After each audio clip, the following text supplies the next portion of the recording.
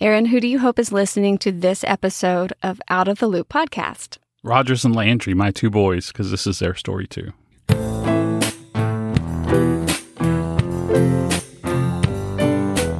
Welcome to the Tyler Loops Out of the Loop podcast.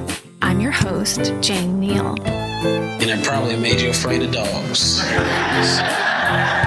Oh, no, she didn't. Sir, I heard you say grassy ass. ¿Qué quieres ser cuando seas grande? Tyler will always be my home. Oh, that's Lord, he's sexy. Let's begin. My guest today is Out of the Loop storyteller, Tyler ISD District 5 School Board Trustee and friend, Aaron Martinez. Aaron is a certified grounds manager and certified arborist with Christus Mother Frances Hospital.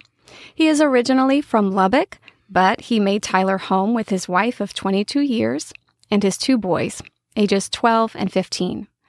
Aaron loves fighting Texas Aggie football, fishing, golf, and spending time with his family. Aaron, welcome. Thanks, Jane. I'm happy to be here. Let's take a listen to your story from Out of the Loop's first season, told live at Liberty Theater in Tyler in April 2019. My name is Aaron Martinez. I grew up on the north side of Lubbock, Texas, living in a house right next door to my grandparents. Now, with two working parents and my grandparents being so close, it was part of my everyday routine to visit their house. I can still recall the kitchen aromas that would come at me like a wave when I entered the front door. Chorizo and eggs, caldo, but especially my grandmother's homemade tortillas. The smell of fresh homemade tortillas still reminds me of my grandparents' home. And I could always count on my grandmother feeding me. No one could keep an empty stomach for long after entering their house. I knew I could find my grandmother in the kitchen, but my grandfather wasn't always inside the house. You see, to talk with him, I'd have to go out to the woodshed behind the house. His workshop was a retirement retreat that he had built for himself. And there, in a cloud of sawdust, were dozens of woodworking tools on workbenches. He would spend hours and hours tinkering on wooden gifts and housewares, things like cutting boards and rollers. I remember a small indoor marquee he made for his church that hung in the sanctuary showing attendance and giving. He would let me go out there and spend time with him, pestering him with questions, mostly revolved around what my dad and his siblings were like growing up. One day when I was 12, we had a conversation that stayed with me. He said, "Aaron, what do you want to be when you grow up?" Or maybe he said, "¿Qué quieres ser cuando seas grande?" You see, in a bilingual household, my grandparents would switch from English to Spanish seamlessly. And while I was always most comfortable responding in English, trying to recall now whether they were speaking to me in English or Spanish is sometimes difficult because for me it was all the same. So when I thought about his question, I looked at my grandparents and my parents' lives. I had two parents that both had some college, neither graduated. My mom was a longtime sales rep for Southwestern Bell Telephone. My dad spent 3 years at Texas Tech and left to join his father in the trade. My grandmother was the silent, behind-the-scenes servant who indulged her grandchildren and kept everyone fed. My grandfather was a sharecropper who learned a trade as an adult and retired after 27 years of being a sheet metal worker. So instead of answering him, I asked him, "Well, what did you do?" My grandfather held out his hands and he said, "Mijo, I worked outside every day with these hands, so you don't have to." Now, I didn't understand at 12 years old what my grandfather was trying to convey to me in that moment, but I do know by the tone of his voice and the look in his eyes that it was something serious. Years later, I graduated from Texas A&M, got married, had a son who we named after my grandfather. He is Rogers Hermilo Martinez. But what I realized only recently was that my grandfather had already given me his name. You see, he's Martinez, my dad is Martinez, I'm Martinez, and now my boys are Martinez. But that name is something that I've only used when convenient. You see, sometimes I'm Martinez, but other times I'm Martinez. Typically, the browner the group, the more likely I am to be Martinez. But if the group is English-speaking, I switch to Martinez. Now, I recently had an exchange on Twitter with local education reporter and friend Corey McCoy, where we discussed names. Now, in order for Corey's tweet to make sense, you have to understand that I'm an elected representative of the Tyler ISD Board of Trustees. There are 7 of us, and we're elected to represent our community. We set vision and goals for our school district. In addition, out of 48 elected officials, I'm the only Latino. So Corey's tweet begins with this idea of accent marks in people's names and in print, and how the use of Spanish names properly matters. In 2015, I was elected, and I downplayed the fact that I was Latino. I didn't want people to feel threatened or that I was going to be exclusive to any particular group, because I'm not. In 2018, after being reelected, I've made a slight shift, recognizing that I was entrusted to represent 46% of our school district, which happens to be Hispanic or Latino, and as a community has been craving that representation. So Corey's tweet goes on to say, I can't imagine what it means to those families, not just knowing, but seeing they have a representative on the board who cares deeply about their history and experiences and what their children's future can hold. So I reflected on this for a long time, and I realized that my name, Martinez, carries weight beyond me and how I might introduce myself at any given moment. You see, I'm the one elected official whose skin and name resembles that of almost half of our students. And so I have to ask myself, how does my place and my position get used to help give dignity and respect to the 8,300 Hispanic students in Tyler ISD? Well, the answer comes in part to spring of last year as I'm walking the hallways of Orr Elementary with one of my favorite principals, Mr. Stephen Young. And we pop into a first grade classroom, and completely spur of the moment, the teacher hands me a book and asks me to read to the class. This is a bilingual classroom, and I look down, and the book is in Spanish. And it's a translation of a Mo Willems book about a pigeon driving a bus. Now, as I walked out of the classroom that day, I realized that of the 7 trustees, it's likely that I was the only one who could have comfortably pulled off what happened in that classroom as I sat there reading No dejas la paloma conduzca al autobús to a group of upturned black, white, and brown faces. My grandfather's words are still with me as I turn them over and over. You see, like him, I am working to make the generation after me better. But what he couldn't have predicted was that I would also work outside with my hands. You see, I'm in charge of the landscape and upkeep of one of the largest commercial properties in Tyler. And I'm continuing his original work, farming, by adding in a vegetable garden to one of our outdoor courtyards. And this is work that I love. Nor could he have imagined that I would one day be an elected representative charged with representing thousands of public school students and families. Now, I don't know what the future holds, whether my son's lives or our TISD students' lives will be easier or harder than my own.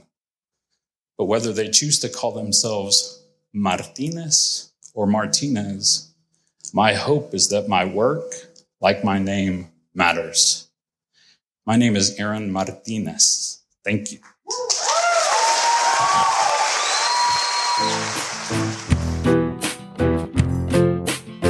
What a beautiful story.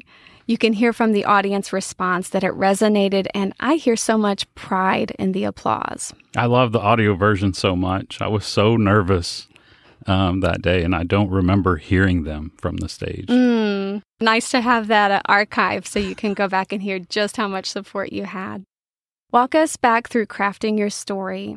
How did a scene from childhood with your grandfather, a tweet by a friend, and story time with elementary school students come together?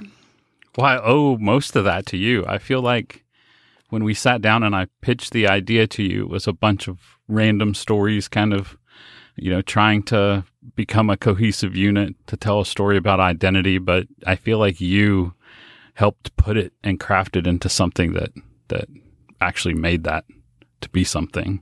Yeah, thanks. I don't remember which part of your story now, but at some point after we had begun the process, we talked on the phone and you said, I was in the shower and this other thing came to mind. Yes. So we added that into. Yes. My grandfather held out his hands and he said, "Mijo, I worked outside every day with these hands, so you don't have to." Your grandfather was deeply invested in the future, and he wanted that future to be different for you than his reality was. And I'm wondering if that's the case for families in Tyler ISD.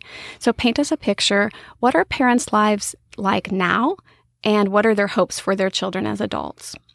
One of the great things about Tyler ISD is the diversity of the families, and not just racial or ethnic diversity, but we have some of the wealthiest families, and we're also 75% economically disadvantaged. The one thing that all demographics share is that desire for our children to have a better future than the parents had, right? So we all want them to achieve hopes and dreams and be the best they can be. And I think that part of the story resonates with just about everyone, at least from the feedback that I've gotten. You tell us that typically the browner the group, the more likely you are to use Martinez. I did hear a lot of chuckles in the audience, which is to say, Aaron, you know how to code switch to speak to the company you're in. Will you talk to us about that? How have you used code switching, and how has it served you well? One of the great examples I like to use is before I moved to Tyler, I was working in the golf industry in Dallas. I was managing a private club in upscale part of Dallas, and my wife and I were invited to 2 weddings on the same day. Mm-hmm. And the first was one of the guys that worked for me on the golf course maintenance staff. And it was a big Hispanic family, and it was a sparsely decorated ballroom on the east side of Dallas. He insisted on taking me around and introducing me to all of his family. They served food on paper plates and, Mexican beer. And then that evening, one of the golf pros at the golf course I worked at was marrying the daughter of a member. It was in a really upscale private club close to Love Field. Every room had a theme and different live music and different food. And the guest list was like who's who of Dallas. So being comfortable in both spaces is something I've been really good at. I owe that to, a lot of the way that I grew up. But I think at the same time, it also contributed to this question of identity too, right? It's like, which part of me kind of takes over. But yeah, that's an extreme example, but it certainly has helped me navigate the world that we live in, and, certainly with my role as an elected official. So I do enjoy it, but it's also something that I've struggled with, which is the reason for the story. Yes. And I will also add, we all know how to code switch, even those of us who are monolingual. It's just that I think having that layer of language takes it even to another level or opens up more doors. Oh, for sure. Certainly. But will you reveal to us, since you had this day where you had these extreme experiences, was one of those more comfortable than the other for you? It was probably the opposite for my wife, right? I was probably a little more comfortable in the earlier wedding, and she was extremely uncomfortable. And then that kind of flip-flopped in the evening. But just because I could, relax more, I think. I downplayed the fact that I was Latino. I didn't want people to feel threatened or that I was going to be exclusive to any particular group. Tell us how things have changed for you since that sentiment when you first ran for school board trustee in 2015. Well, I hope that I've proven that I want the best for all of our students, regardless of where they come from or who they are. And then to be recently reelected, I think it shows that the community trusts my decision-making and my judgment. If that was a concern at all in 2015, I don't feel like it is anymore. Wonderful. That's great news. You tell us that almost half of Tyler ISD students are Latino and are craving representation. What are some specific concerns from Latino parents that you can step in and attend to? In many ways, the success of our Latino students determines how successful we are as a school district. Now, that's definitely a big picture view, right? And I have the luxury of getting to look at it that way a lot of times in the work that I do. But I recently sat down with a group of Latina moms, and the truth is their concerns aren't any different from other moms. They seem frustrated really with not being heard, and I don't think they expected solutions from me, at least at that moment. I think they were excited that I was willing to listen to them. The problem is a lot of times navigating the bureaucracy of government, right? And so those are certainly things that I can help with, because a lot of that is either a language barrier or a cultural, cultural thing. But it's certainly something that I can absolutely help with if that really is the problem. So full disclosure, I was at that meeting. I think I was one of 2 white people there. It was a really nice experience for me to practice my Spanish a little bit. But I did notice, and it really made an impression on me, that the concerns of the moms were not ever in the context of, I'm Latina, what do I do? They were my kids being bullied at school, or I'm worried they're not being treated fairly, or I'm worried about this teacher's dynamic with my kid, which is what any parent worries about, right? I was sitting by a woman who, when you told her, she told a very specific story, and you were able to step in and say, there is someone I can talk to about that. And just the look of relief on her face meant so much to me that she had someone she could trust and reach out to. I think it made a big difference. Yeah, I hope so. Well, with all that has transpired in the past couple of years since you told your story live, would you still tell this story? And if you would, how might you tweak it? So I think the story absolutely still holds up. Obviously, I'm still struggling to use Martinez. And the Hispanic and Latino community is still struggling with representation.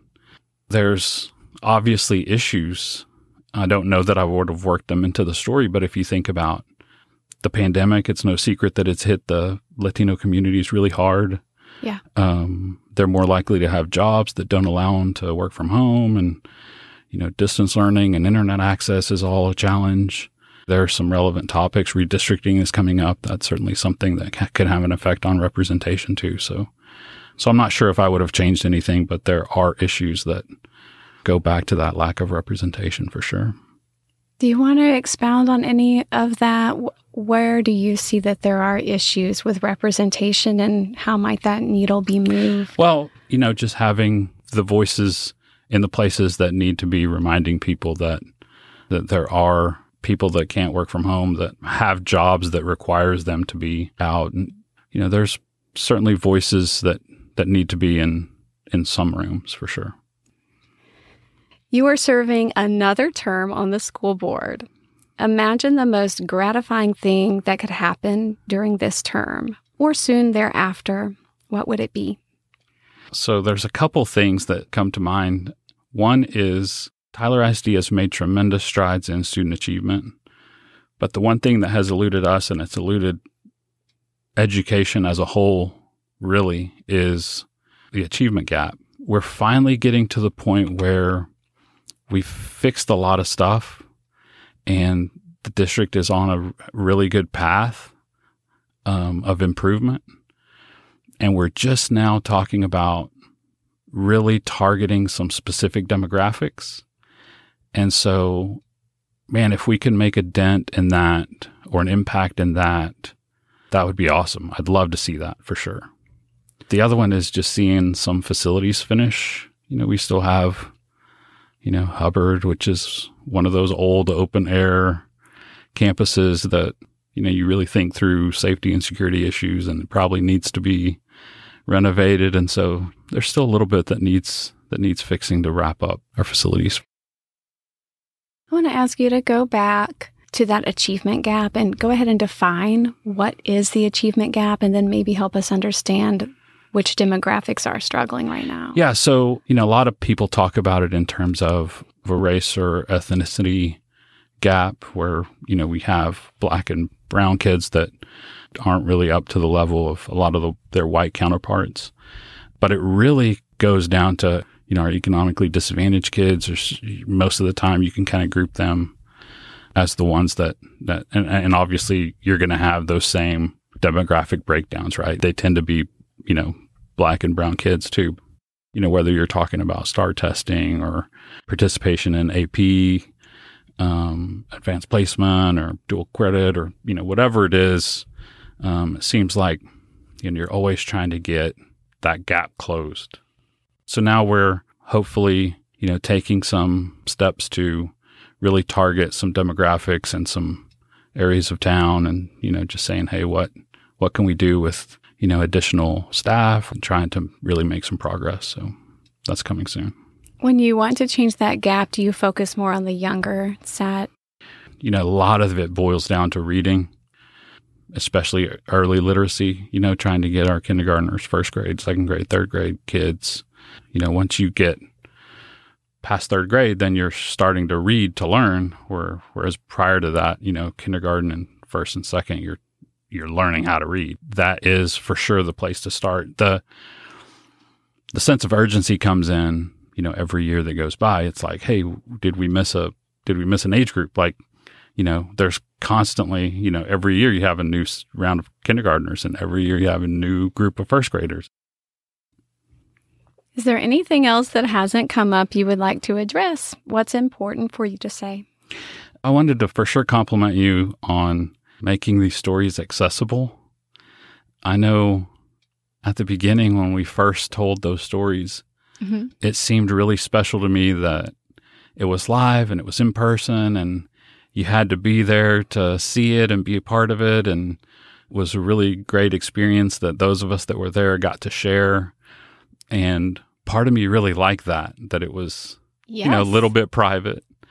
But then when the story started, coming out on the website and stuff, and my family got to hear it, it really affected them in a really great way. I mean, I had, obviously my parents and my brother and sister really enjoyed it, but I had, cousins texting me, telling them it made them cry. And, I had an aunt text me. So, wow. I just, having it accessible for people that weren't there, it certainly changed my mind on that for sure. Because at first I enjoyed it being something really private. Well, I can understand that safety. As a storyteller, you're not airing this to the whole world, but to maybe 300 people. Right. So yeah, y'all have done a great job for sure. Thank you. It's such a pleasure to catch up with you. As I think you have a very pleasing voice.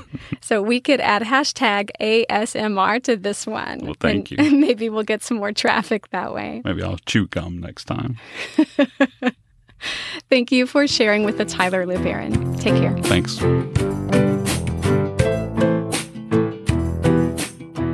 The Out of the Loop podcast was recorded at the Innovation Pipeline in downtown Tyler by Preston Hutto, with technical support from Neil Katz and Leah Wansley. Music is provided by the Tyler, Texas duo Gypsum and the Travelers. Out of the Loop is a production of the Tyler Loop, a nonprofit news and culture magazine and storytelling platform for Tyler and East Texas. We run on memberships from informed, engaged residents like you who value in-depth, inclusive reporting. Check us out at thetylerloop.com.